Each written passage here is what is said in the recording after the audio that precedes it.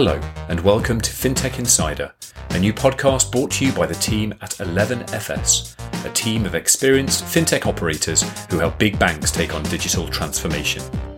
I'm Jason Bates. This is episode 106, live from Level 39, the Centre of London FinTech. Today, we'll be covering the retail banking market investigation by the CMA, and we'll have an in-depth interview with Bill Sullivan from Capgemini on his thoughts on digital transformation in big banks. As always, I'm joined by the rest of the 11FS crew, David Breer, Simon Taylor, and Chris Skinner. Actually, have we got Chris Skinner? I can't see him. Where's Chris gone? Oh, I think he fell down a very big hole. Everyone's looking sharp, although we haven't cracked open the beer yet. We, of course, have some great guests. Back for her third helping, a glutton for punishment, is Anna Herrera, who writes for the Dow Jones. Hey, Anna. Hello. We've got the omnipotent Bill Sullivan, Head of Financial Services Market Intelligence at Capgemini. Hey, Bill. Hello. And we've got the Customers Champion, Dominic Lindley, a member of the Financial Services Consumer Panel. Hey, Dominic. Hello. So with the introductions done, let's get into the news. Big story we'll get into is the final version of the CMA report, which has been in the works for 3 years. And we'll get to that later in the show. For now, let's start off with a few appetizers. Simon, I think you've got something from Credit Suisse on how great blockchain is. Yeah, well, the headline here is Credit Suisse saying Bitcoin and blockchain pose little risk to payments players. And they actually broke down some specific companies like kind of Experian and Goldman Sachs and JP Morgan and looked at, what would the impact on all of these businesses be and some of the exchanges. And they kind of made a fairly logical argument that says Bitcoin isn't very big. Bitcoin doesn't meet regulations. Therefore, Bitcoin itself probably doesn't affect most of these businesses. Blockchain as a subject being very different to Bitcoin is something that's probably more back office transformational for a lot of banks. It changes the plumbing inside of a bank. So they said, for most of these equities and most of these stocks, they're saying, if you're a CCP like, or if you're a State Street or a Northern Rock or any of these sorts of banks, what they say in this report is that actually it probably makes you a little bit more efficient. There might be a revenue case, but there's not going to be anything that happens anytime soon. And I read this thing. It's over sort of 60 pages, and it is a very, very thorough collection of a lot of good infographics done by other people with Credit Suisse written on the bottom of it. So well done, researchers. But I think it's also very well done. It does describe how Bitcoin works pretty well, but what it doesn't do then is separate Bitcoin from everything else that's happening in the blockchain space, which is super, super important for anyone to understand. Bitcoin and then all of the other flavors. It's like saying the only flavor of ice cream that exists is strawberry. Like, I really like some chocolate ice cream, please. I want something different. But yeah, it's an interesting report, and I think it's a sign of the times that people are really starting to think about how this technology is impacting stocks and equities, and that we're seeing a couple of other headlines coming along. Real things are coming now. It's not just hype anymore. We're starting to get to that delivery phase. is this a bit sort of dads at the disco, though? We've got them saying sort of, Bitcoin appears limited, but blockchain is key. We've been hearing that for best part of 2 years at conferences we've been attending to type thing. So yeah, there's not a whole lot new here. Is it just key that, Credit Suisse are kind of finally getting on board, or is this, a kind of a summation of basically sort of 2 years of what everybody else has been saying? So I spent a lot of time around research folks, and they'll always tell you good research takes time. And to be fair to them, this is a great research in how Bitcoin works, and then a good discussion about how Bitcoin doesn't affect everybody else. So it's very well put together, very well crafted. But yeah, if you want to see something genuinely novel and exciting, you probably don't go to a research report from a big bank. You go to the blogs of central bankers and the people that works at the banks. This is where the thought-leading stuff is happening. So, what are those blogs? Can you point some out that people listening should go to? I often point to Richard Brown, who's now the CTO of R3, as being instrumental in teaching me nearly everything I know. His blog, gendal.me, so that's GENDAL.me, cover to cover.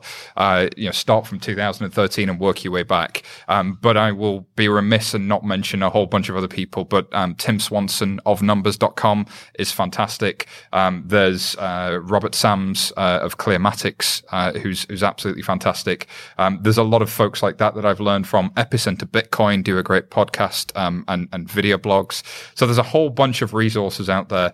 Ian Grigg as well. If you look up Ian Grigg's, I think it's triple entry or 3entry.co or something, or iang.com, I think it was. It's horrible when somebody asks you to recommend something. You always feel like you're going to leave somebody out, don't you? Yeah, and then it's like the guilt of leaving somebody out. It's like an Oscar speech. I'm getting that way, but like Ian Grigg is genuinely fantastic as well. And everybody else I forgot, I'm sorry. So, Bill, this whole sort of Bitcoin is not blockchain seems to be something that just comes up time and time again, but just doesn't seem to penetrate. It seems that lots of people say, blockchain, you're talking about Bitcoin. How do you see it? I think there's just a fundamental lack of understanding what blockchain really is. I think we're still at that stage where it's a lot of hype and people just automatically associate Bitcoin and blockchain.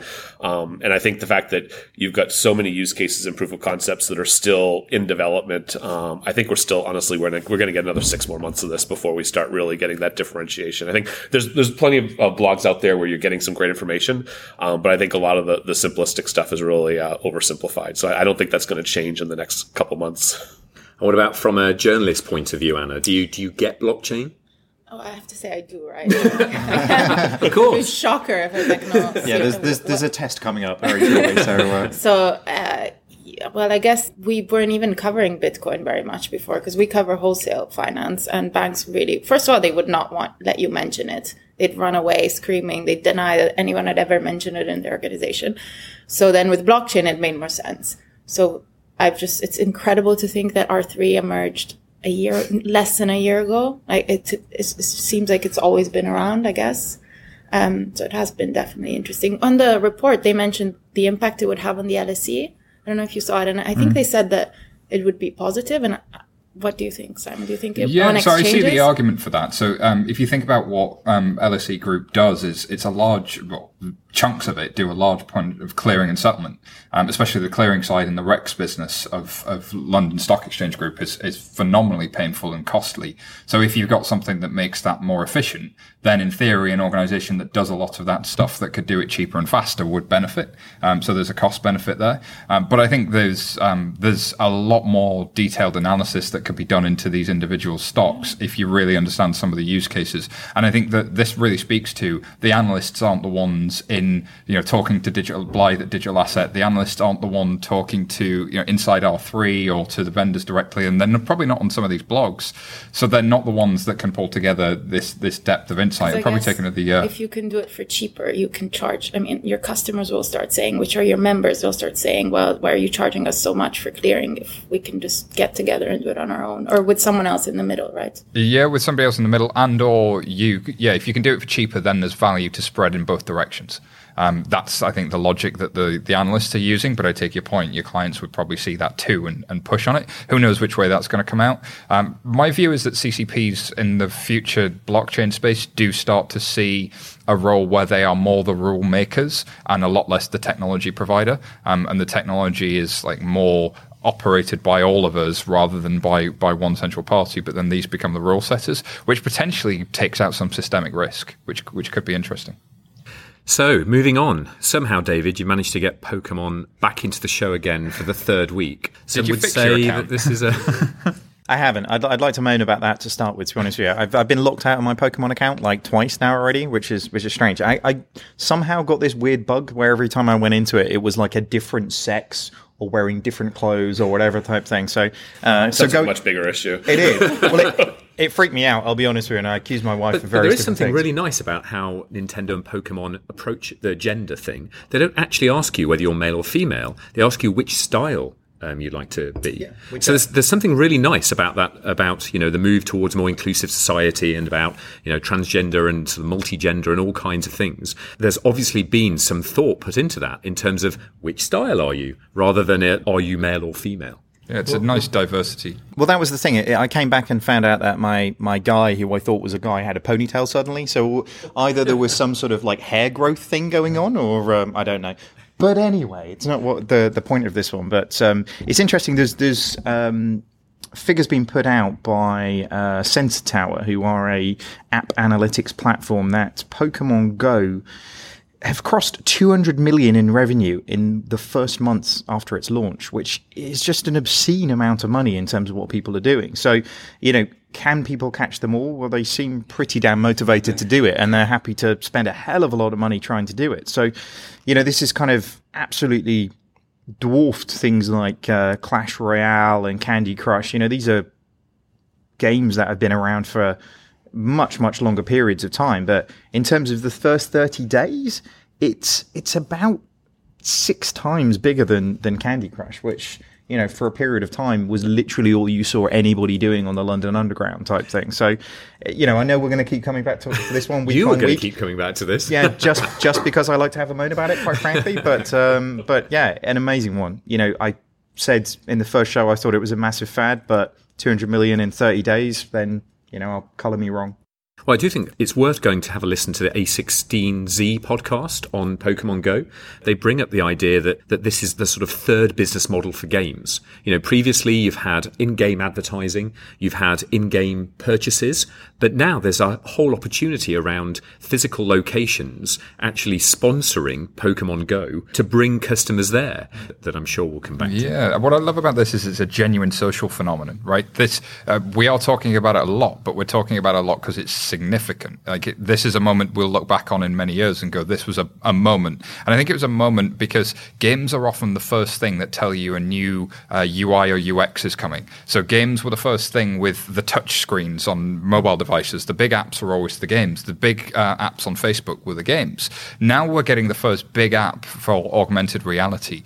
So this is, if people start to get used to using augmented reality, it signals the beginning of a consumer behavior shift. And I think that's interesting. Genuinely, I've been trying to convince people for decades that I learned everything that I ever know about UX by computer games. Like anybody growing up playing PES and FIFA, you knew the difference between good UX and bad UX. So that was like my whole thing was, FIFA, good UX, PES, good game, bad UX. So. What about you guys? Have you played Pokemon? I haven't, and I think it really is just a sneak preview into where the world is going. I think, so if you want to convert it to the banking side, banking was you took the branch, you put it into the internet, you put the same thing into a mobile app.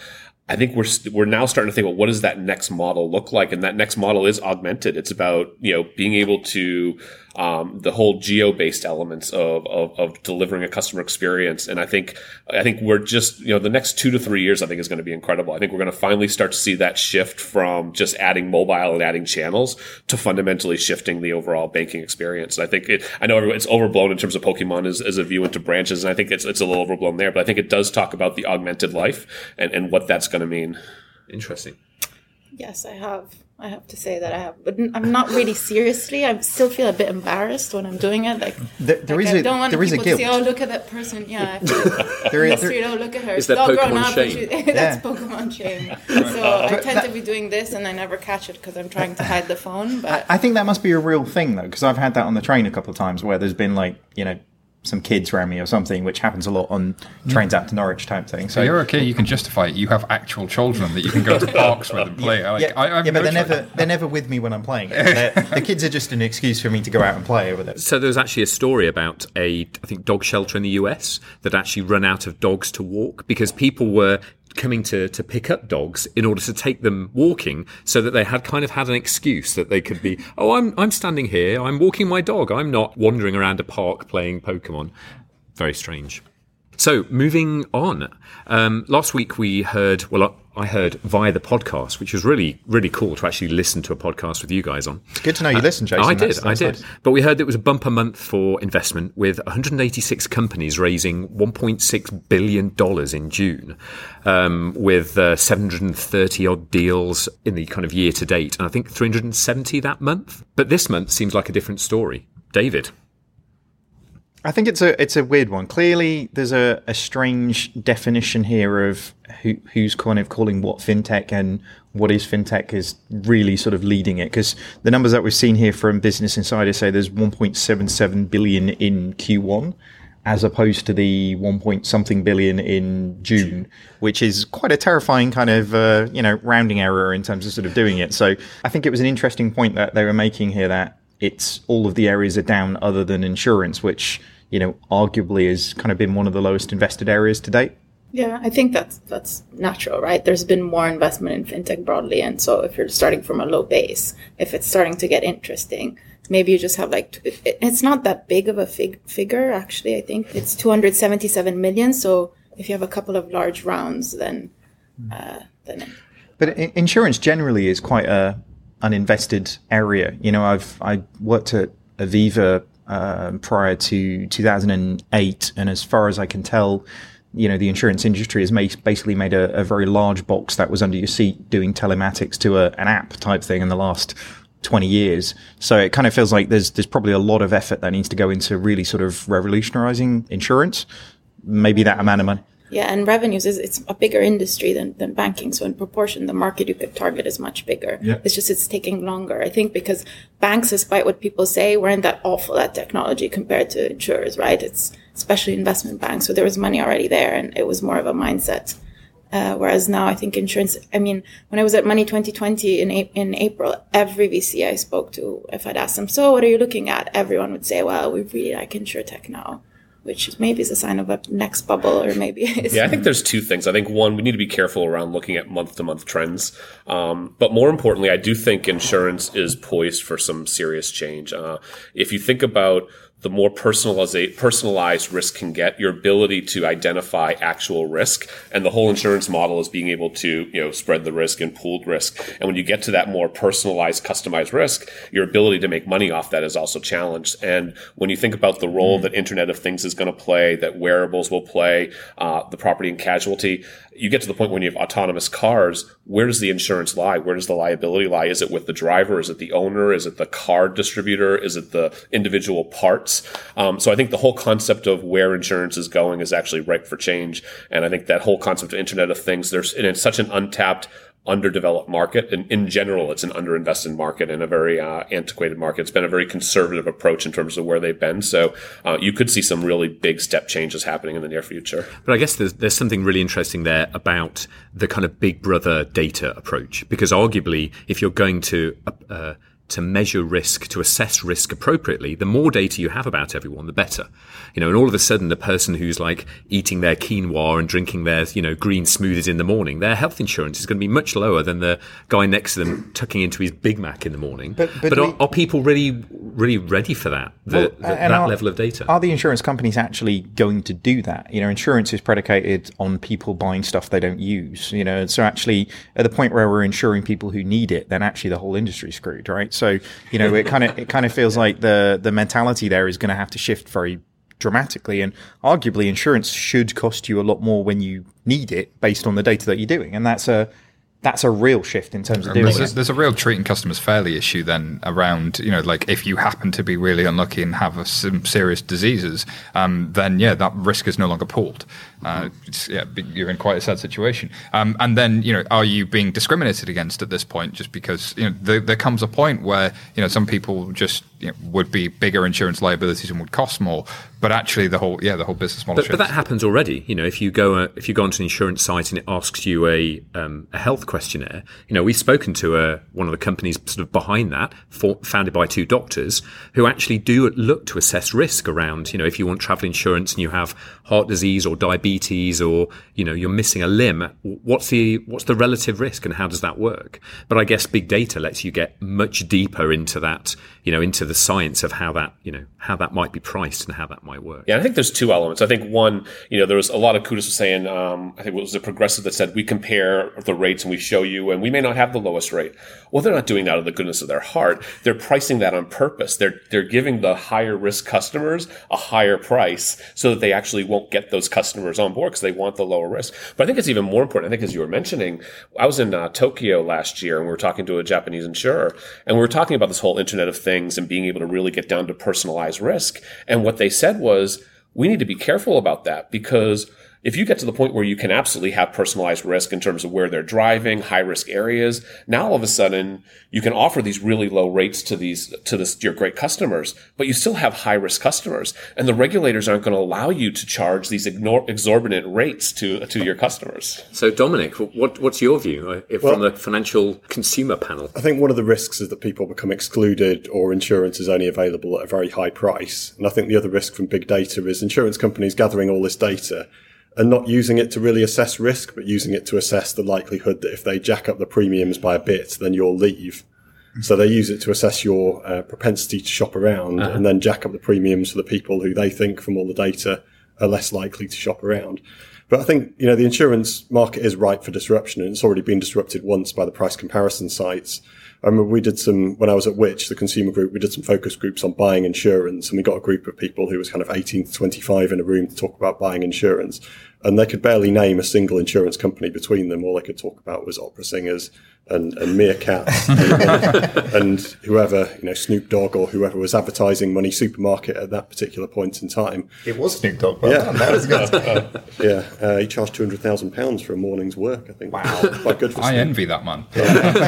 But I think that's the thing. It's already been disrupted once, and the insurance companies have really lost the customer relationship, and that's past the price comparison sites, who really have a kind of very transactional relationship with the consumer. So they try and get you to buy insurance and then try and get you to switch it every year, and then they take commissions for doing that. It's not a kind of long-term. No one's quite cracked the kind of long-term relationship that might be emerging for some of these new companies. I think there was something in the newspapers today around the around regulation and the insurance, and that sort of bait to have you stay a couple of years before we then fleece you because you can't be bothered to change. And so insurance companies will have to now tell you last year's premium when they tell you this year's premium, so you'll be able to see how much they put the prices up. But from the consumer perspective, it just makes the whole practice of buying insurance quite complicated. So I was a Halifax insurance customer. It came for the renewal. I kind of rung up. They were really gouging me on the price. So then I had to go through Quidco and a price comparison site just to get back into Halifax Insurance, who they obviously paid out commission to various people and gave me some cash back. And it just made the whole thing a lot more complicated than it needed to be and added to cost. If I could find someone who would do that all automatically for me every year and would take the hassle out of it, it's definitely a service I'd sign up to. There's automated brokers, broker as a service or broker as software could be really interesting, because the price comparisons could easily put out an API for what's available, and you could get some straight through kind of enrollment going on there. That could be easily doable. Well, you imagine sort of post PSD2 when an aggregator arguably can get access to that information, then there's going to be a bunch of them lining up to do that, right? Like you say, the disintermediation that's happened in insurance could easily happen in banking post PSD2, and some people will do a crazy thing for a meerkat, won't they? So, we'll see what they'll do with a bank account type thing. So. I think there's also a non-necessarily dodgy angle of collecting data. I was speaking to a startup that does telematics, kind of, they put their system on cars. So their idea, and obviously they want to sell the positive side, but that the ultimate goal is also to help drivers kind of drive more safely, because like you're incentivizing them so that their premium goes down, but you're also making sure that they have less accidents. So I guess there is a positive. Yeah, I think that's exactly where it's going. I think that's one of the big things. It's not so much using that data all the time to try to get that personalized risk, because I think it's too hard from a business model. It's how do you reduce risk? And it's whether, one of the things that when we were in Tokyo, a similar thing we talked about was, giving notifications during typhoon season. So if you're in a low-lying area, in a flood area, you get notifications to move your car, or it gets plugged into your GPS to avoid high risk areas that are more likely to have accidents. So they're finding ways to try to reduce risk and change behavior. Same thing on the health side. Can you reward, healthy behavior as opposed to just purely using that data to be able to price it that way? Maybe through Pokemon Go use. There you go. You heard it here first. So we have the insurance use of Pokemon Go. Although the Pokemon Go and McDonald's relationship might not be the one you want to go with for your health insurance, right? But I see where you're going with it. So, David, I guess another follow-up on the story from last week around Australian banks forming an impenetrable alliance against the evil Apple empire. Yeah, this is another rebels. Exactly. It's getting a bit Star Wars on this one. I appreciate, but good follow-up on this one. We've seen Apple slams Australian bank cartel, which is kind of an interesting stance for Apple to take. There was a particular quote in this one. So where's the article?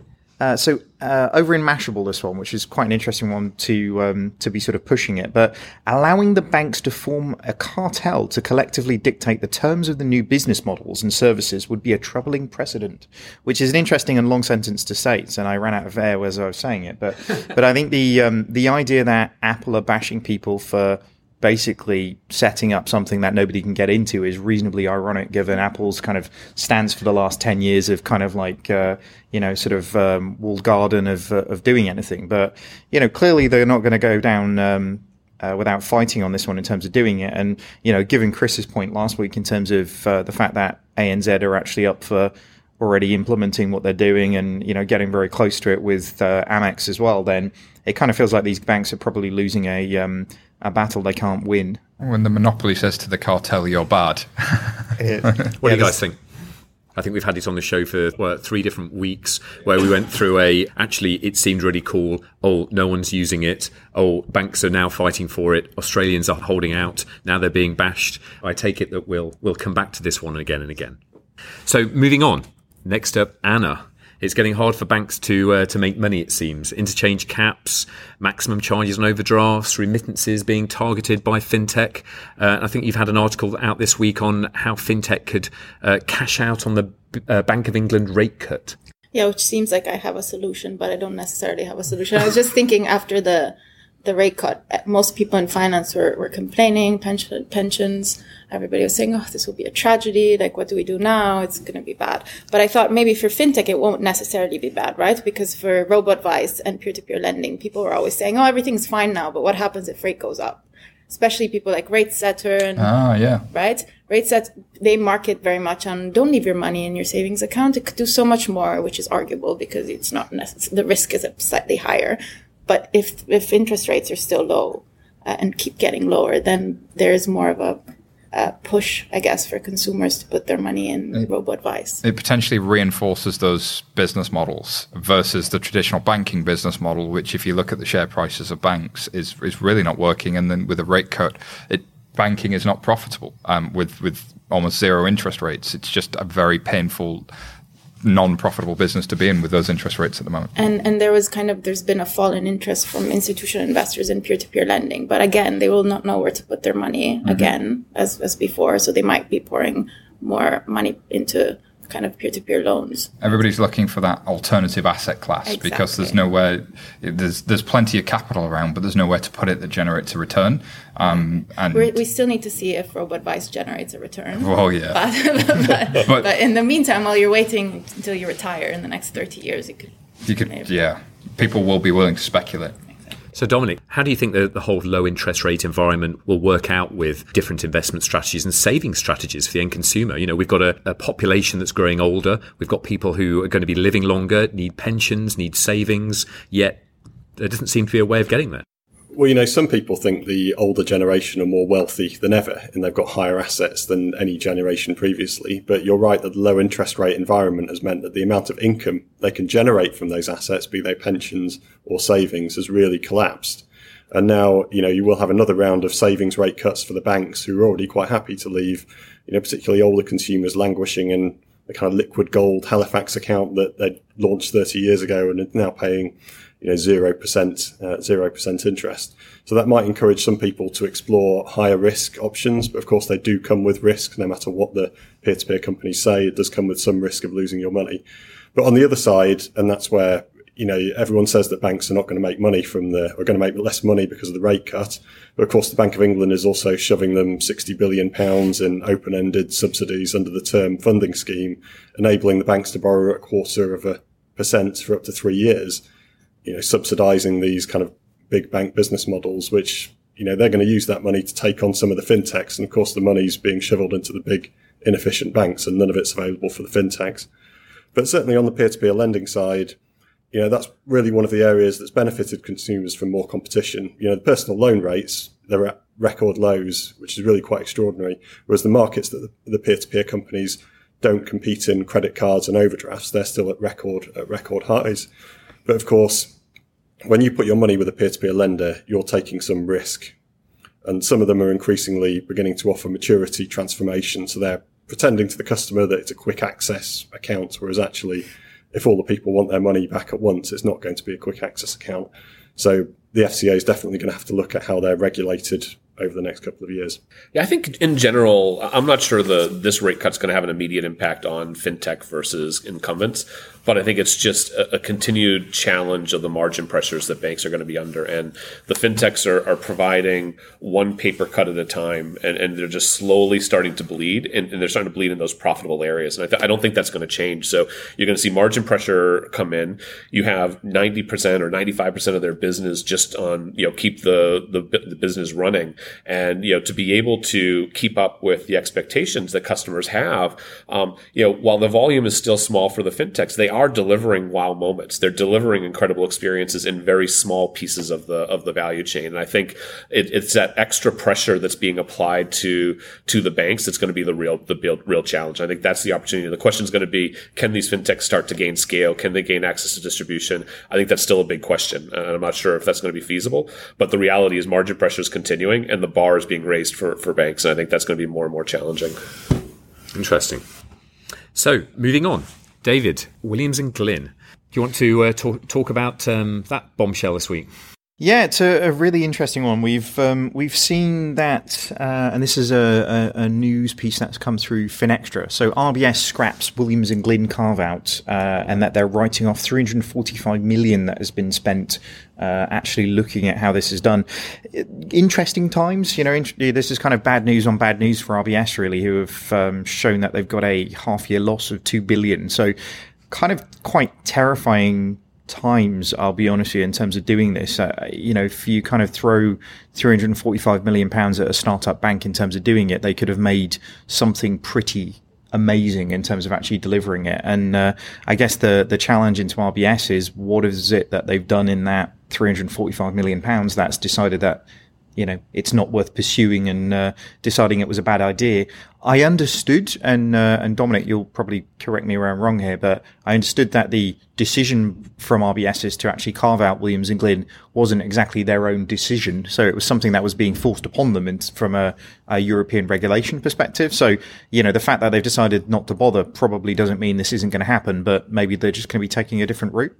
Yeah, and they've kind of delayed it consistently, whereas at least Lloyds got on with carving out TSB and made the arrangement that TSB could continue to use the Lloyds systems for a number of years at a kind of slightly less than cost rate. Whereas RBS, they kind of had the failed sale to Santander of these branches, then they were going for a sort of trade sale, then a flotation, and it just kind of changes every few months as the taxpayer-owned bank flushes more of our money down a very big drain. Scary, isn't it, really? Because the sort of the article on Finextra sort of refers to Santander being sort of back in the frame for the sort of customers in the branches, which, as it gets worse and worse and as more money's spent, then, those guys are going to get a bargain at some point, aren't they?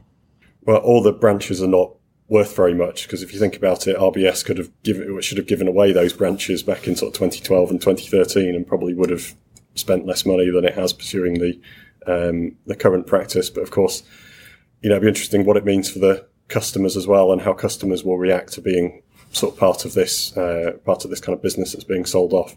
I think the TSB customers reacted quite well, because it was an old kind of brand name that people knew and trusted, and TSB very quickly decided to go for a sort of different focus and a sort of more customer focused culture than Lloyds. But I'm not quite sure where Williams and Glyn, it's kind of quite an old name that no one really remembers. So whether they'll feel the same affinity for that when it does finally get split out, because the deadline's still there. In theory, they could be fined by the European Commission for missing it, although in practice we could have left the EU by then. So maybe that's what they're relying on. Is that it? Hope it all goes away and stop spending money. I was working for Lloyds when TSB happened, and the whole strategy was completely different. It was kind of the idea that you run it until somebody else wants it, whereas RBS have taken the approach of sort of carving out and seeing who will buy it, which arguably looks like the wrong strategy now. But I guess it's interesting in terms of what exactly is for sale. Because you've got, branches that arguably, there's a whole proportion of the society that's moving towards, digital banking, using branches less, footfall, dropping, that whole thing. Williams and Glyn, is that really a brand? Is that really something that resonates with customers? You've got IT systems that aren't there yet. You've got, a proportion of the bank that's being cut out. So you've got, 1.7 million retail clients out of 30 million RBS customers. It's interesting sort of what that is. Does a bank look at that and say, we're going to buy those customers? and assume that they'll all sort of come across that because they're not buying infrastructure or brand or organization, I guess.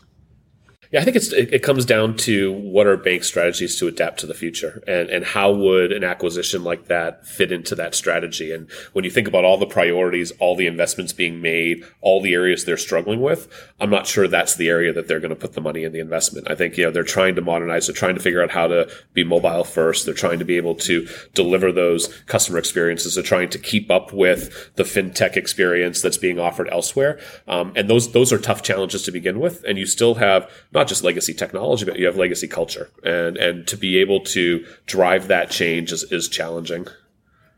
I still come back to £345 million.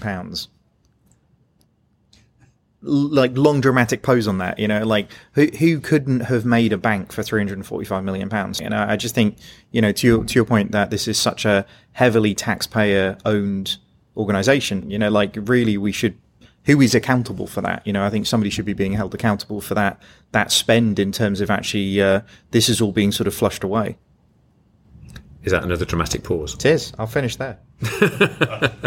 So moving on to something bigger and better, Simon, IBM are about to launch one of the largest blockchain implementations in the world. And I'd like to have like lightning crackle behind me there. In the world. The world.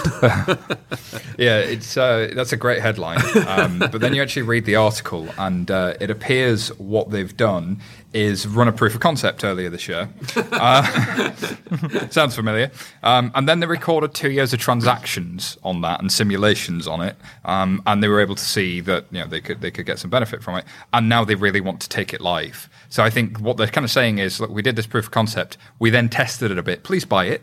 So it's kind of a sales pitch. So the proof of concept was really around dispute resolution, and it doesn't really say what type of dispute, but it was apparently effectively because a blockchain is a record which nobody can edit, which many people can see. You're effectively saying this thing happened at this time and we can all see it. So therefore, do we have to chase the piece of paper to figure out whether or not the merchant really did make the payment, or whether or not the insurance really was bought, or whether or not this trade was made on time?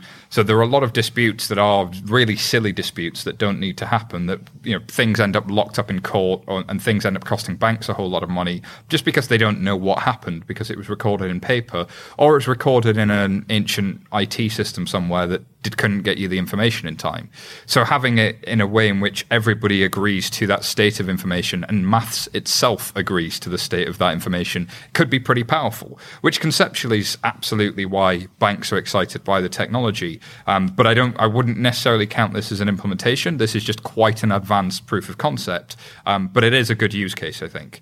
So they were saying, on average, a dispute takes 40 days to resolve, the types of dispute they were going after. And they measured over 25,000 disputes, and they got that down to 10 days, which, kind of cutting that operational process out could be really beneficial. Great. So before we jump onto the CMA report, there was an interesting article about Capital, who are a Swedish company in the States, that once you've connected to a US-based bank account, they let you set financial goals and automate the savings process with rules and goals. So they do things like stealth savings, round up every transaction that I spend, to the nearest dollar or $10, and we'll save that there. Or they'll let you move a percentage of your income into a savings account, or, sweep what's there at the end of the month. But so now they've come out with an integration with IFTTT. I think I added an extra T on the end there, but I'll go with it. Which actually lets you look at, paying yourself for time spent reading or running, just little stuff. It actually gives you a programmable savings account with particular events. And I thought it was an interesting example, or at least starting to explore that sort of post-PSD2 world, that consumer API. And actually, you could take what is a basic savings account with a rate and an account and a number, and actually add a programmable interface on the top, which you could then start doing some really interesting behavioral stuff. I don't know if you guys have seen it or kind of thought about that kind of thing. I haven't seen that one in particular, but I think there's two pieces. I think one, it shows what can happen with the APIs and the creativity with the programming. I think we are in the 0.1% view of where this is going. I think it also goes into the whole new concept of currency and what is currency? And, as opposed to money, could it be data? Could it be, social? I mean, so there's all these different concepts of what data, what currency may be. And, I think these APIs could start to evolve to really redefining that. It's interesting. So for those of you that not have used it's so like the classic example is if you post something on Twitter, have it post immediately to LinkedIn and Facebook, or if my alarm goes off, then kind of do something else. Like you can kind of create all of these really nice integrations from anything that's already got an API. And what I like about this is, this kind of really nice. You've all probably sat there at some point and thought, God, I've got that little bit of money in that account there. I'd love if every time this happened or every time something happened, this just kind of happened. Creating all these little rules. So if you've ever had to create a rule in Outlook, like this person keeps spamming me, I'm going to create a folder for them, and then all the emails from that person is going to go into their folder, and I'll read it when I can be bothered, or like newsletters or that sort of thing. It's like that, but for your money, which I think is really, really empowering. Well, I think there's some nice use cases, right, as well. If I check into the gym, stick some money in my account, or, if I check in at an airport, Lloyds don't block my account when I'm traveling abroad. Or if I go too near Amazon.com, lock my account and prevent me from buying things. Or my wife. Is this the future you see for the end consumer with programmable bank accounts? I mean, I think there are interesting applications to help make savings a bit more painless and to help move money out of consumers' accounts and into an almost kind of separate pot, because that kind of can help with the psychology of savings. I mean, quite a lot of these things have been tried before by different banks, and they haven't really worked so far. But it's definitely interesting, and if it can help consumers build up that kind of savings buffer that we all need if we become unemployed or can't or lose our job or become ill, then that'll be a good thing. So is FTTTT something that you can do, like someone who does not know how to program can activate, or do you? Okay. Super easy, yeah. It's literally like drag and drop. Really easy to do. This is your homework. Okay. Next time you're on, we want to hear about how you... And second question, when I hear about all these APIs, all this really funky, cool stuff, naturally I think, this would be amazing. It would be so useful. When do you think this is going to happen? I'm asking all of you. And is this likely going to happen? And is this something that's going to come from the challenger banks, the big banks? Yeah? Well, funny you should mention that. Well, I guess this is a really good great point. Segue, isn't it? Yeah, exactly. To congratulate the team at Mondo for achieving their banking license yesterday. So it's been an 18-month journey. As obviously as a co-founder, I'm both incredibly proud and incredibly biased. So go Mondo.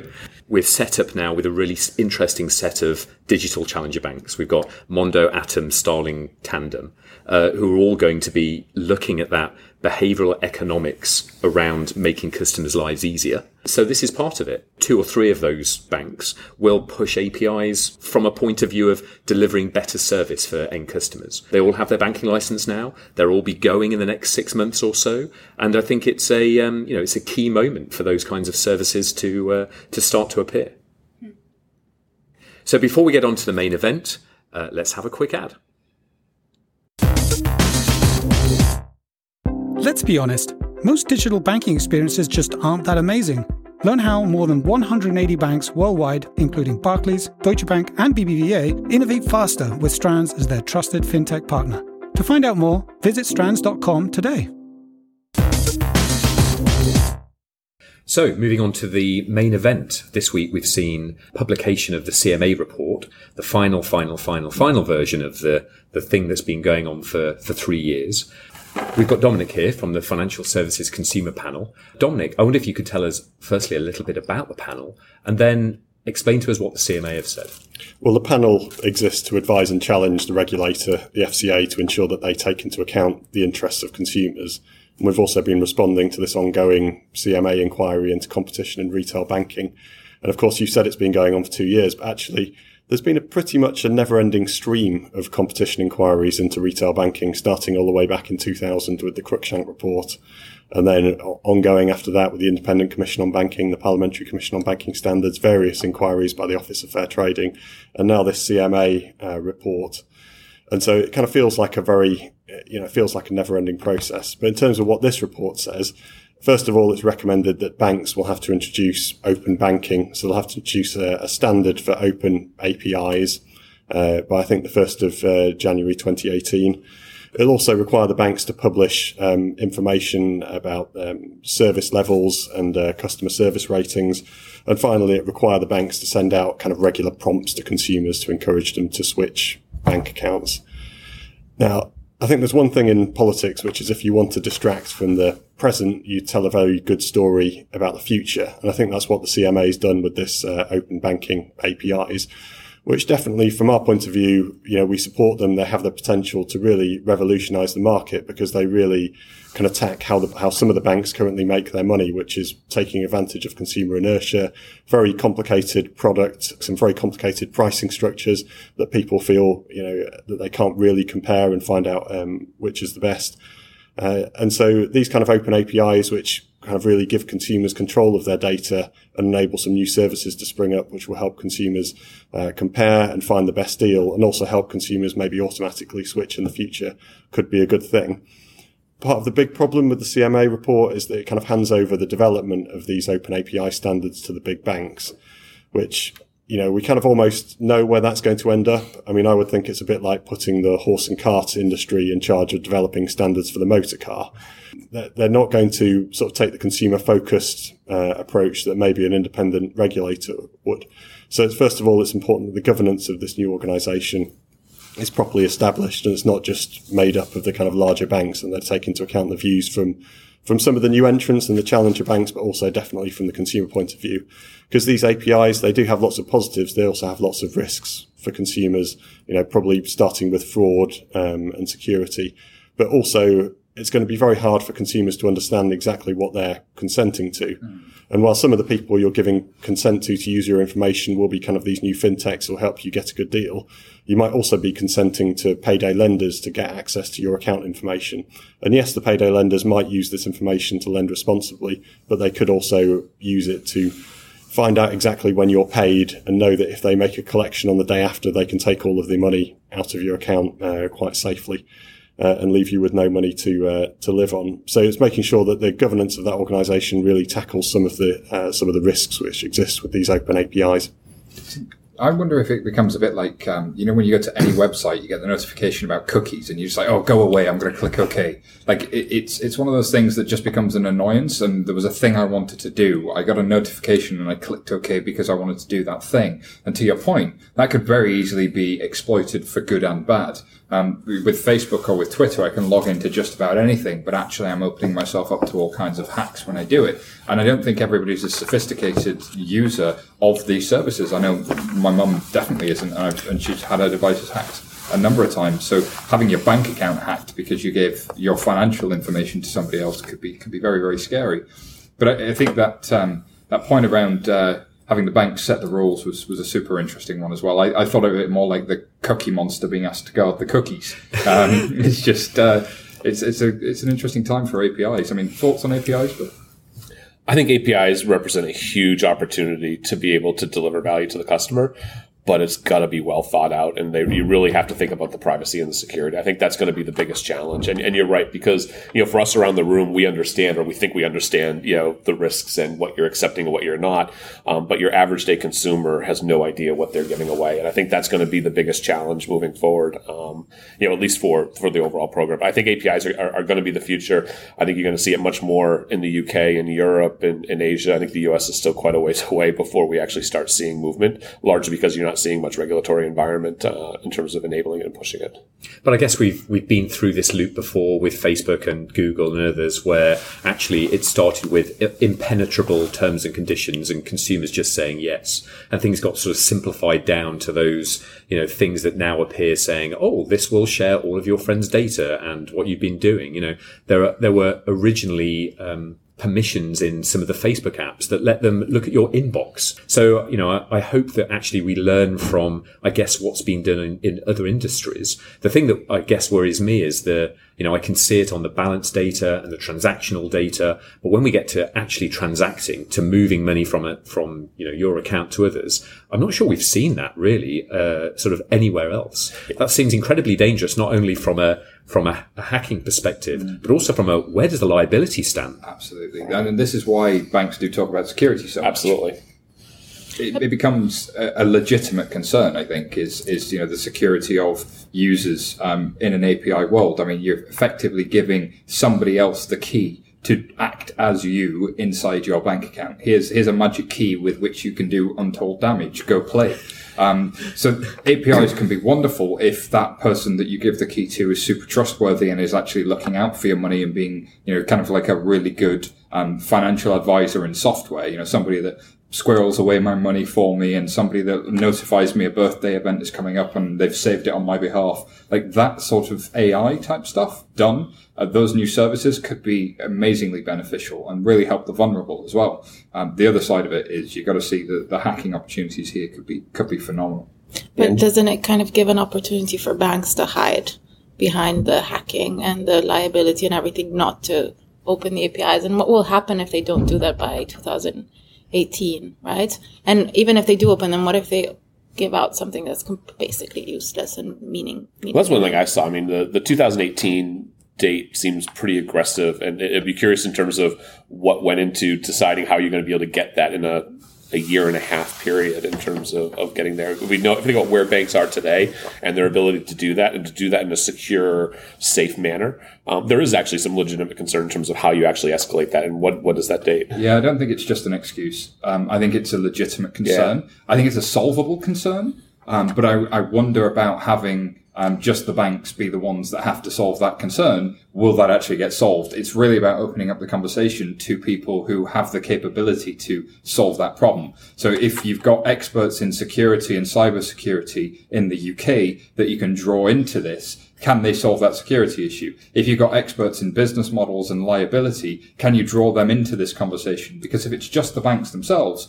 one, they've got going concerns and BAU and cost and market pressures to worry about. Two, this is just in a bucket of all of the other regulatory stuff we've got to do this year. We've got to do this one too. Let's try and make it as not painful for ourselves. But what's the incentive at all for a bank? I don't think there is one. But why would they, why does this go to the top of their priority to-do list? So I think you can make them up, but I don't think they exist at the moment. So the ones you could say are, well, you could start to do all kinds of new things and compete. So you could offer new products. You could partner with fintechs. You could be the banking platform. You could offer services to fintechs. You could take revenue shares with fintechs. You could, and there's a whole bunch of other stuff that comes alongside that. So there are revenue generating opportunities that come out of it, but I just don't think they're part of the conversation. I think this is not for banks. Absolutely, this is not for banks. Actually, all of the things that have been put forward in terms of this report. There's a bunch of statements here about open banking will mean reliable, personalised financial advice precisely tailored to your particular circumstances. That's like something banks should have been doing anyway. There's like the old sort of Chris Rock kind of, sort of comedy routine of just getting pride for stuff you should be doing anyway. Yeah. And it kind of feels like this is my kids. Exactly. It's just like taking pride in looking after your customers just should be something that banks do. And it kind of feels like the fact that we're having to sort of bring in legislation to enforce banks sort of treating customers fairly is quite a kind of a terrifying stance for me in terms of doing it. And I don't think this will mean banks treat their customers fairly. It will mean it will open up to third parties to treat customers fairly, to select what products are kind of most suitable to them.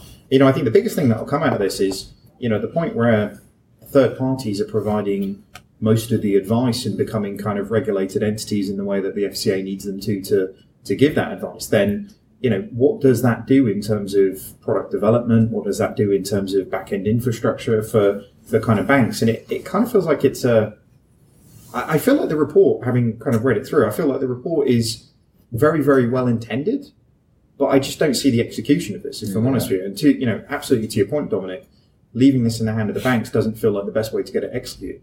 No, and I think that's where they will run into difficulties. But these things are coming down the line anyway with PSD2, Payment Services Directive 2.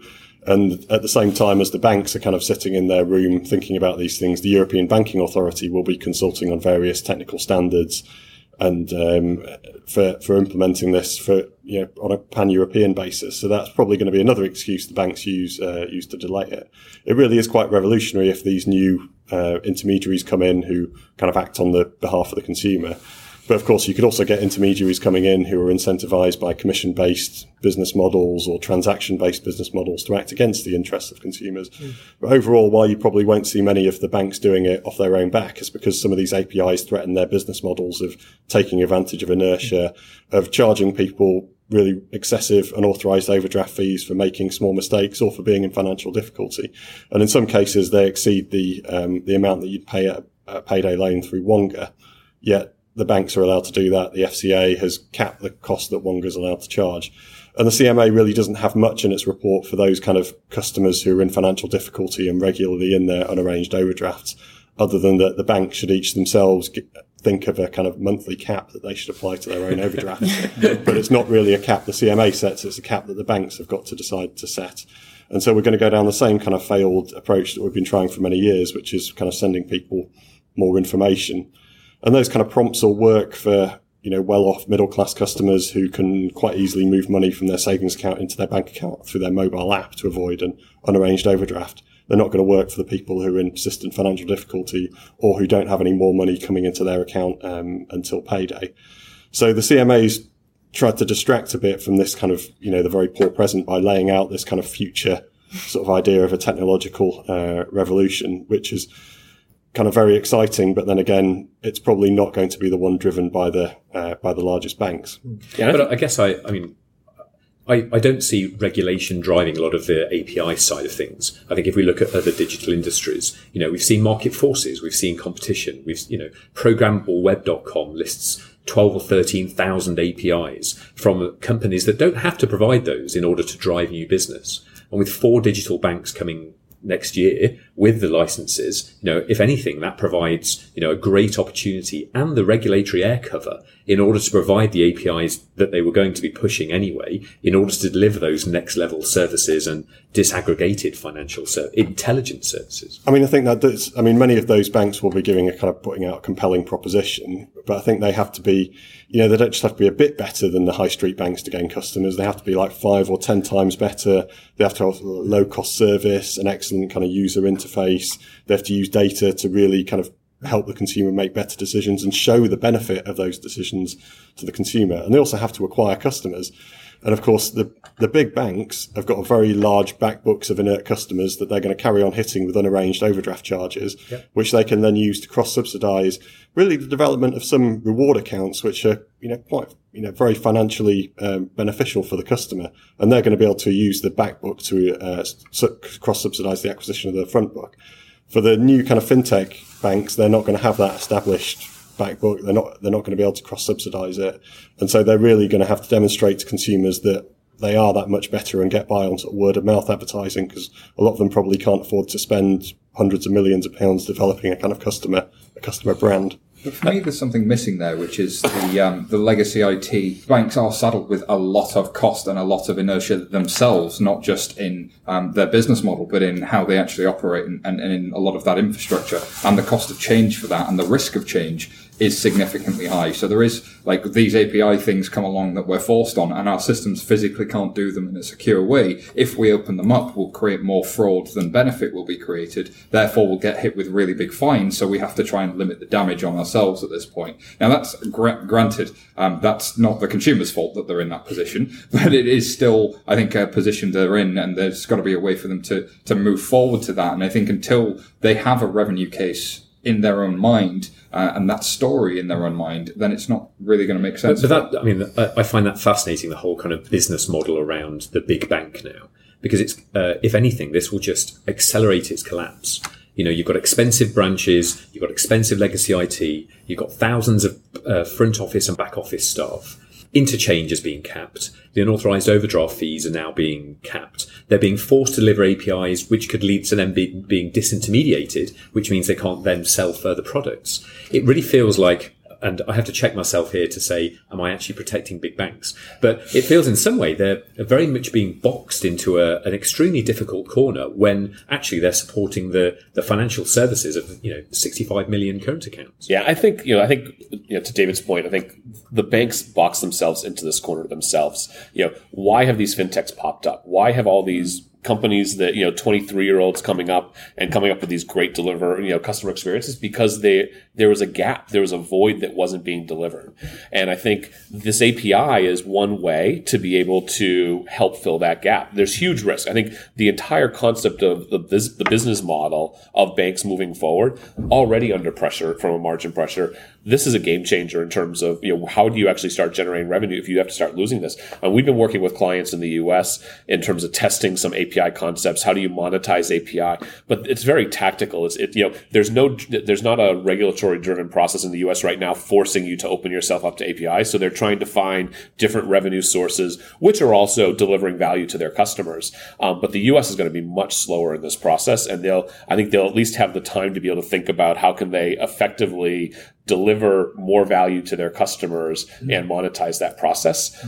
Whereas I think with PSD2 in Europe and with this in the UK, it's going to be a quick game changer. And I think it'll be interesting to see, where do you come up with the funding and the technology spent to change your systems to be able to, one, benefit from it, and two, not open yourself up to risk and fraud. This is why I think it ends up like account switching, because actually they'll have to try and reduce the cost so much, because the cost burden on actually upgrading their systems will be so much that they'll try and push down the actual functionality to the point where this thing, and I know this is very bearish on PSD2, and I hate to say Christmas is cancelled and you're getting coal, but I just don't think that these APIs are going to deliver what people hope they will in terms of competition, because they'll get so watered down that they'll be actually useless. Think about what's the registration process. Like, if I can register for Twilio and move, I can make a phone ring immediately on Twilio, but I go to a bank and after 6 weeks I'm still being considered by their registration process, and I'm still not bought a HSM and put it in my data center that they've come and looked at.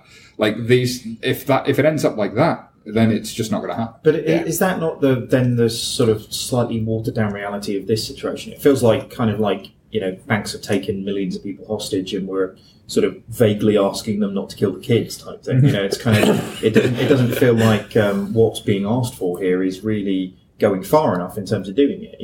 I try not to feel too sorry for the banks in this sense. So we need to give them a carrot.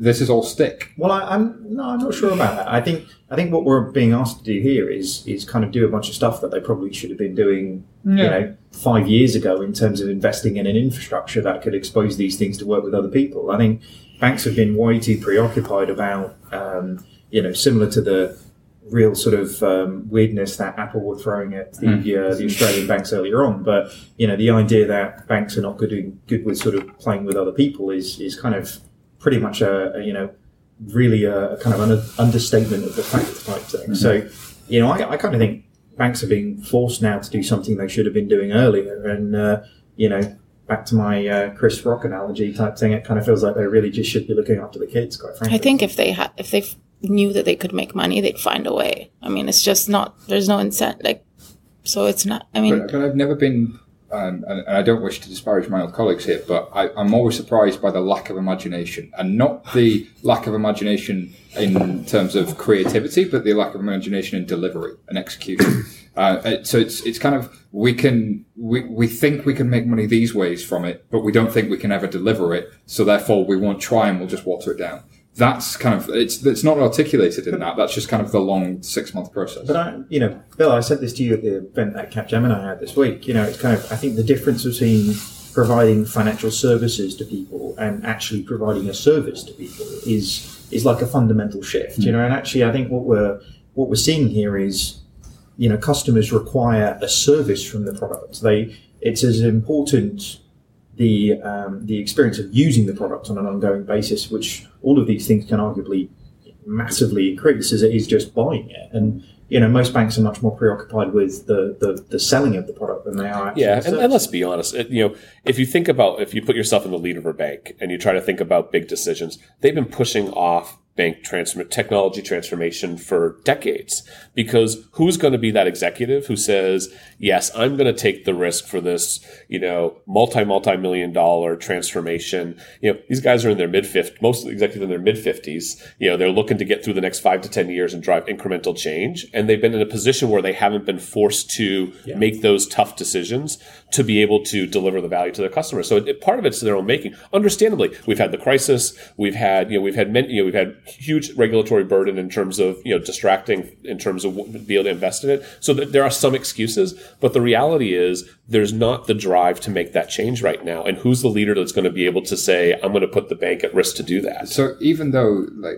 to go to the news section earlier, we were talking about, we were kicking RBS for Williams and Glyn, and they were brave. They tried to do something. Okay, now they didn't try with the way a startup would try or the way a fintech would try, and they probably didn't do it with the knowledge that you require. And this, for me, is the key issue. There isn't the knowledge base in banks to really understand how these technologies could transform. And where no, that's probably not true. The knowledge is there, but it's not always listened to or empowered. And therefore, when an exec does try to be brave and does take the risk, they end up getting kicked. So the cost of actually trying is far worse than the cost of not doing anything for a big bank. So they have to find ways to believe in this technology, and the people inside their organization and outside it that absolutely get that it can be doable, or people that have done it before, like mBank or something like that. Or they should be told. Well, I was going to say, is this not then like the right outcome? That really we're talking about two-speed banking. We're talking about people who don't have that drive or that need to innovate or deliver amazing, intelligent, real-time services can actually be left with a commodity financial product. I mean, Dominic, do you see this leading to better consumer outcomes? I think it probably will do over the much longer term, but it's not kind of instant panacea. So there's a lot of reliance on this technology, which, will be used by very savvy people initially, but probably won't help a lot of people in the shorter term. So it would have been better to see the CMA focus a bit more on the shorter term and come up with some real measures that are going to help those consumers in financial difficulty who are repeatedly hit by unarranged overdraft charges. And that would have been a lot better than, this kind of idea of a technological revolution, but it's only going to happen in probably a lot longer than people expect. And also, I think, a lot of banks now are saying we're technology companies. That's what we are. We're about data and technology. Yet you look at the leadership teams and there's not a single technology person anywhere to be found at like N-3. So, I think when we talk about, I agree, the banking industry has to become a technology industry. But you need the right expertise and the leaders in the position making those decisions in terms of guiding them to get to the right direction. So there's this weird cultural thing in banking, though, where technology is seen as the tail wagging the dog if it tries to speak up inside the organization. Whereas in a fintech or a startup, and especially in technology companies, technology is the rock star. Technology is what drives the transformation, is what gives us hope and what allows us to do things. And yet in a bank, the business is so smart because it brings in the revenue. It's not always the case. But I think a lot of tech side of organizations are, by nature of what they do, are forced to stay at the edge of where the industry actually is, isn't it? Rather than, the rest of the business that isn't really, is it? So, not to say I haven't found some people who think, COBOL is the next big thing, but, there's definitely an impetus for change there. And I got to give credit. There are some amazing people trying to do amazing things in a lot of the banks, but there's a lot of inertia there. And I think your point about the lack of executive leadership that gets technology is really challenging for those people. Well, with that, I think we'll bring this segment to the end. Bill, Dominic, Anna, thank you very much. Do you want to tell us a little more about what you're up to at the moment and where people can find you if they want to hear more? Sure. My recent project we're working on is a World FinTech Report. So we've got a group of a steering committee. We've got Chris Skinner on our group and a number of leaders from across the globe. We're trying to identify what are those moments of truth that are really delivering the impact to customers. And then when we talk about innovation, let's not stop talking about disruption, disintermediation, unbundling. What are we actually doing? What can be done today to drive that change? So be on the lookout in the next couple of months. We're working with LinkedIn on that, and we'll have something November 1st out. Cool. And people can find you at capgemini.com. Capgemini.com. Yep. Dominic, tell us about. We'll carry on advising and challenging the FCA to make sure it takes the consumer interest into account. I mean, we'll be following the development of this open banking standard with a lot of interest because it is really crucial for the future of the industry. And we'll also carry on working on issues around banking culture and, really getting the high street banks to change their culture to focus more on the customer. And, you can find all of our consultation responses at www.fs-cp.org.uk. Great, thanks. Anna? So I'm always at the same Same place. So at efinancialnews.com and on Twitter. And I think I'll try to focus more on looking at who's actually using the stuff, which I think is interesting at this point, 3 years on, and implementations of things that I think are interesting. And then I have a newsletter. I was going to say, I'm a fan. Exactly. So you can find the link to subscribe on my Twitter handle, which is Ana Herrera. You might have to say that a bit louder. Ana Herrera. So should I do the spelling? I think so. So ANNAIRRERA.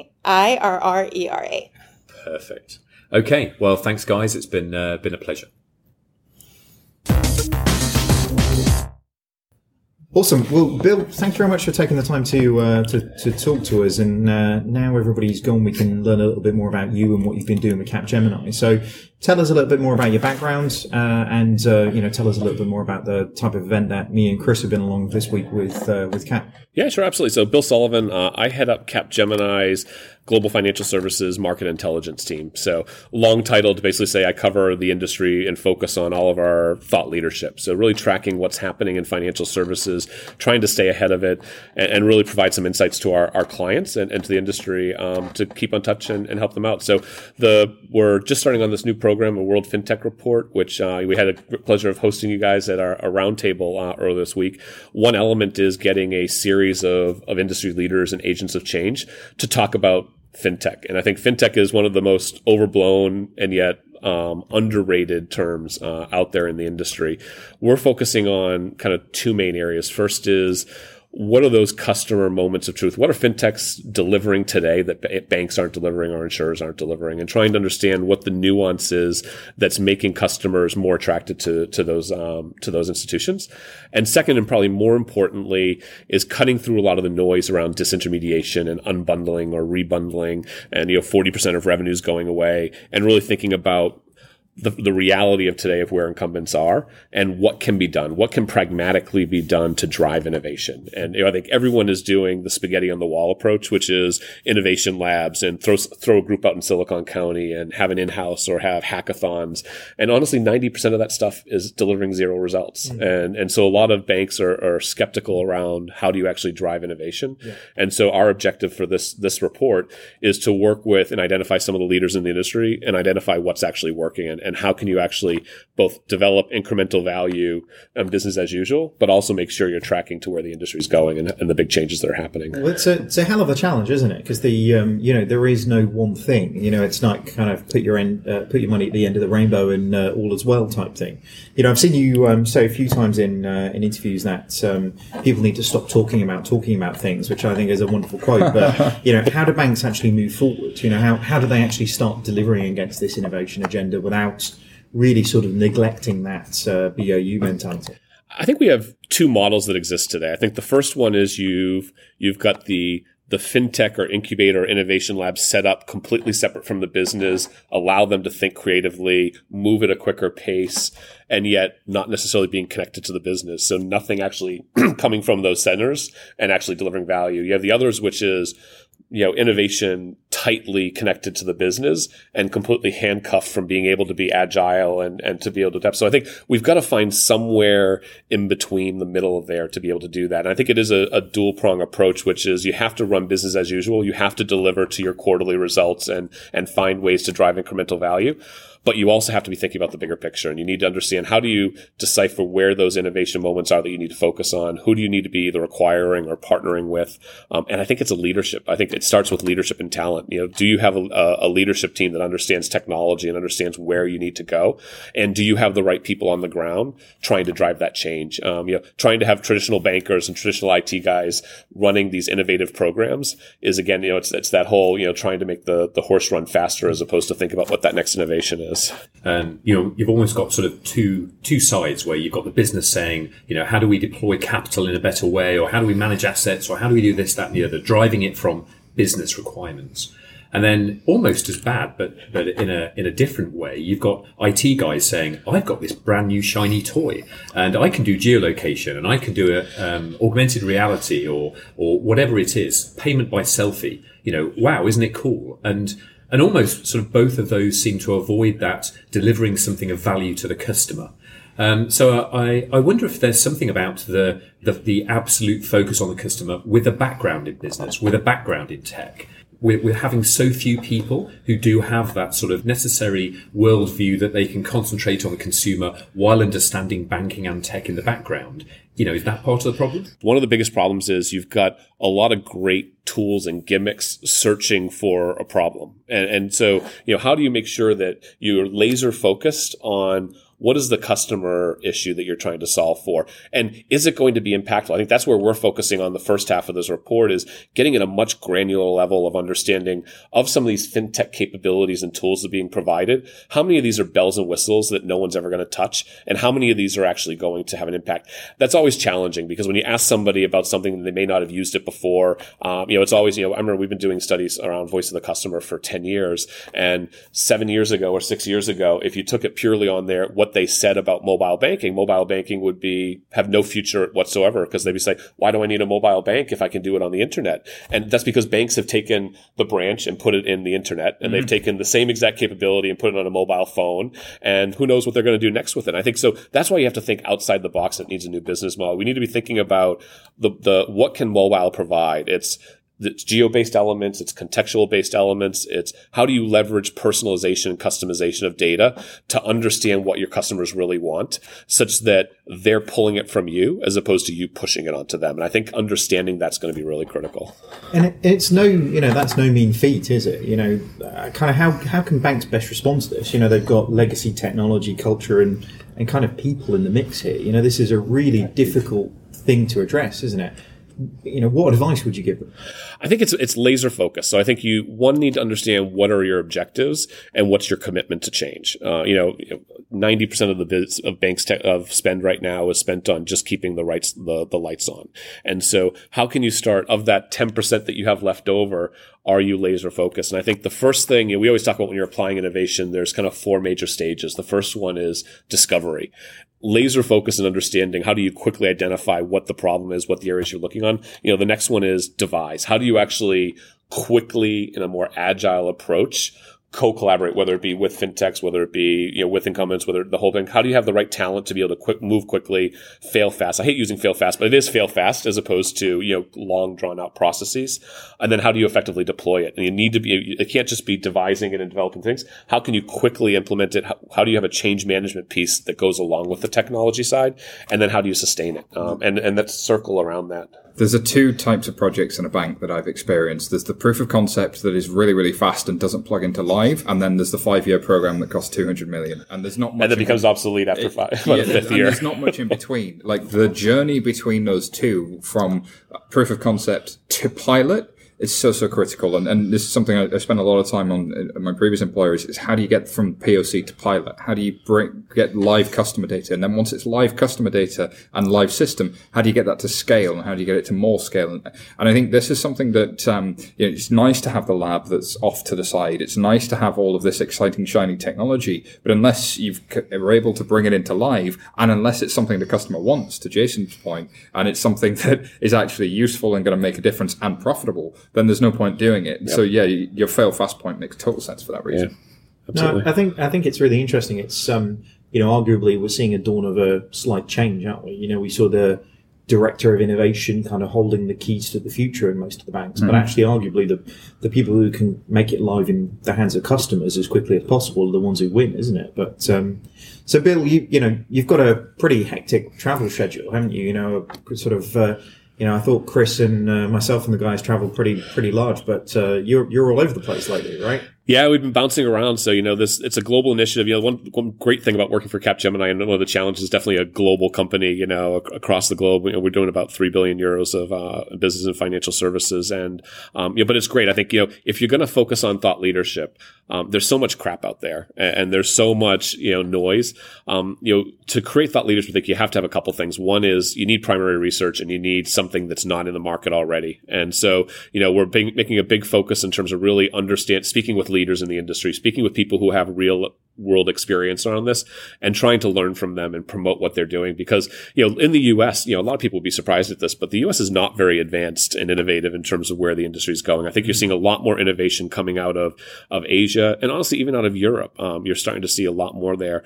And so being able to bring the different best practices from across the globe and having conversations, and honestly, from a peer-to-peer perspective, like the conversation we had on Tuesday earlier this week, I thought was great. Being able to bring different people. We had a mix of fintechs, incumbents, banks, insurers, and we're all facing the same issues. It's, the concept of innovation is not a banking specific area. It's relevant in insurance. It's relevant in wealth management. And I think people are genuinely interested in trying to understand and learn from people in terms of what are you doing? What are the lessons learned that you're getting that we can apply within our own organizations? Because I think, when we were in New York, we probably had a more innovation focused group of people. So people were head of innovations as opposed to the pure business leaders. And surprisingly, it was actually a pretty progressive conversation. People really talking about how do we apply innovation, having similar challenges around cultural challenges and bringing it into the business and getting buy-in from leadership. So I think being able to pull together as an industry and getting people to focus on this and talk about solutions as opposed to talking about the problem, I think is a critical step moving forward. But do you think they're actually do you think they're capable? There's a commodity financial retail product view that, digital's great because it lets me sell more of these widgets. It's great because it lets me service customers for a cheaper amount. But we're not changing a widget. A current account is a current account. It's been that way for a long time. Therefore, that's done. Do you think that actually real-time contextual intelligent nature of digital services is something very different, and therefore decades of experience in financial services is a problem rather than an asset? Yeah, I would say 12 months ago, we probably had 0.5% of the bankers that we spoke with felt that there was something coming along the line around business models and, the concept of banking products and what banking is changing. I'd say depending on which region, it's going to be different depending on where you are. I think in the U.S., it's slowly starting to catch up. I think we have a long ways to go. And I think, we had a great discussion. We had Alex Sion from Movin with us in the session. And, he's basically saying the future is baked in. We're already there. We already know where it's going to be. It's just a matter of when people are going to accept the reality of where banking is going.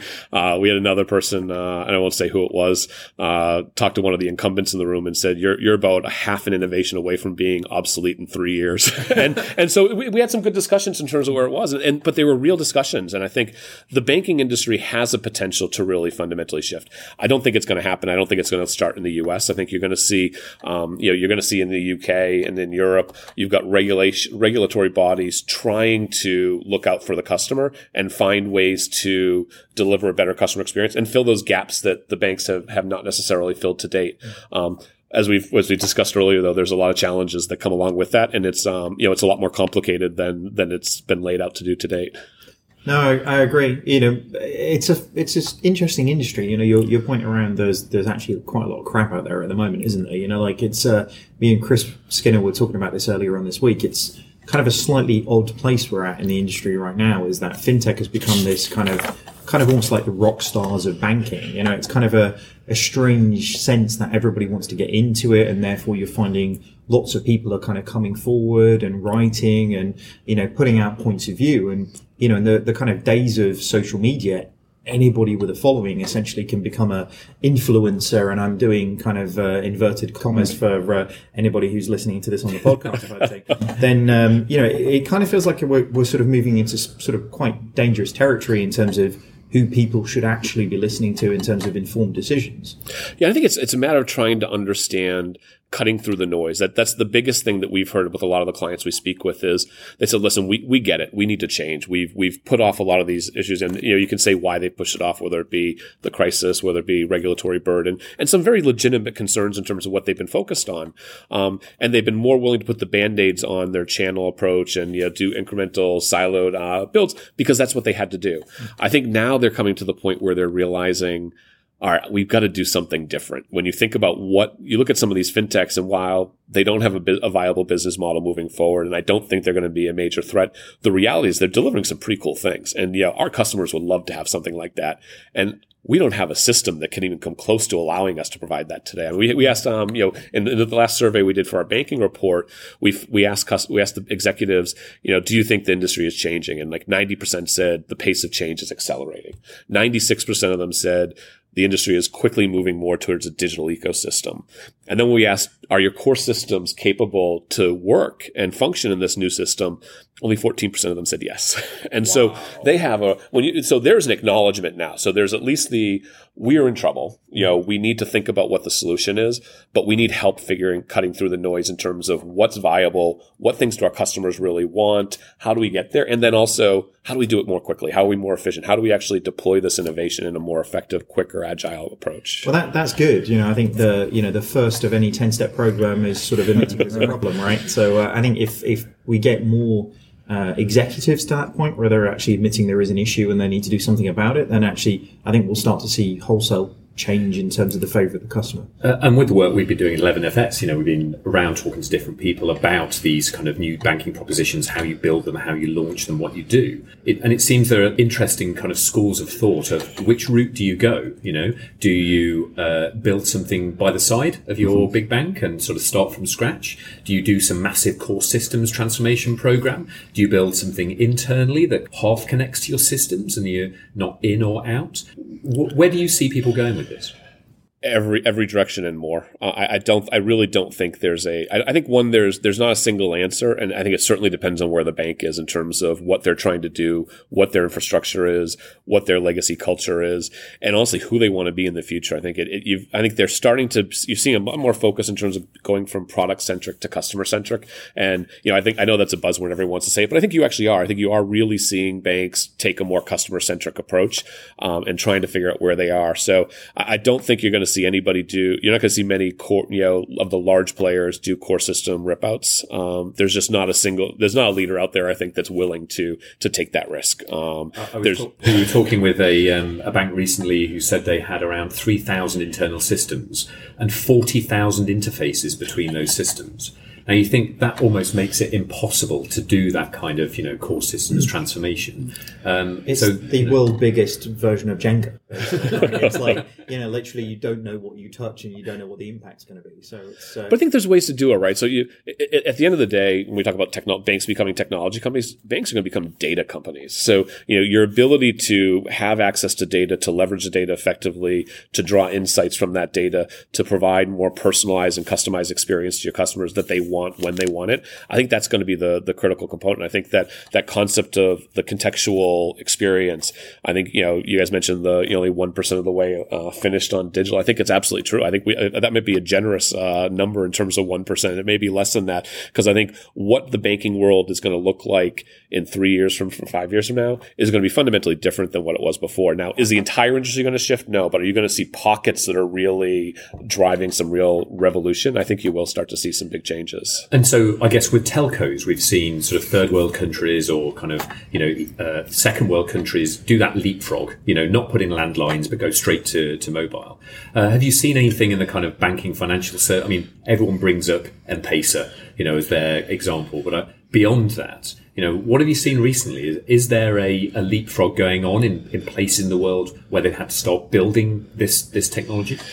Not that I've seen to date. I mean, I think, certainly you've seen collaborations with banks partnering with telcos and trying to find access to their customers. I think, you're seeing in China, if you look at what Alibaba's doing with Ant Financial, they're, what are some of the advantages that banks will always have? They still have customer trust. They have scale. They've got, they're required to function day-to-day lives from a payments perspective. So if you look at some of the retail companies out there, there could be a play where, if they start to set up become that platform. They start to be where customers are, because that's one of the things banks are looking to do. It's how do it's becoming increasingly difficult to get your customers to come to you. So you're not going to bring your customers to the bank. It's hard to bring your customers to your app. How do you get to the point where you're part of your customer's life and you're where they want to be? And then it's a seamless interaction. So I think, there could be some kind of play, from a retail perspective, from a telco perspective. But I think there's still a lot that we can do. And I think the good news is there's not a single answer. The bad news is there's not a single recommendation.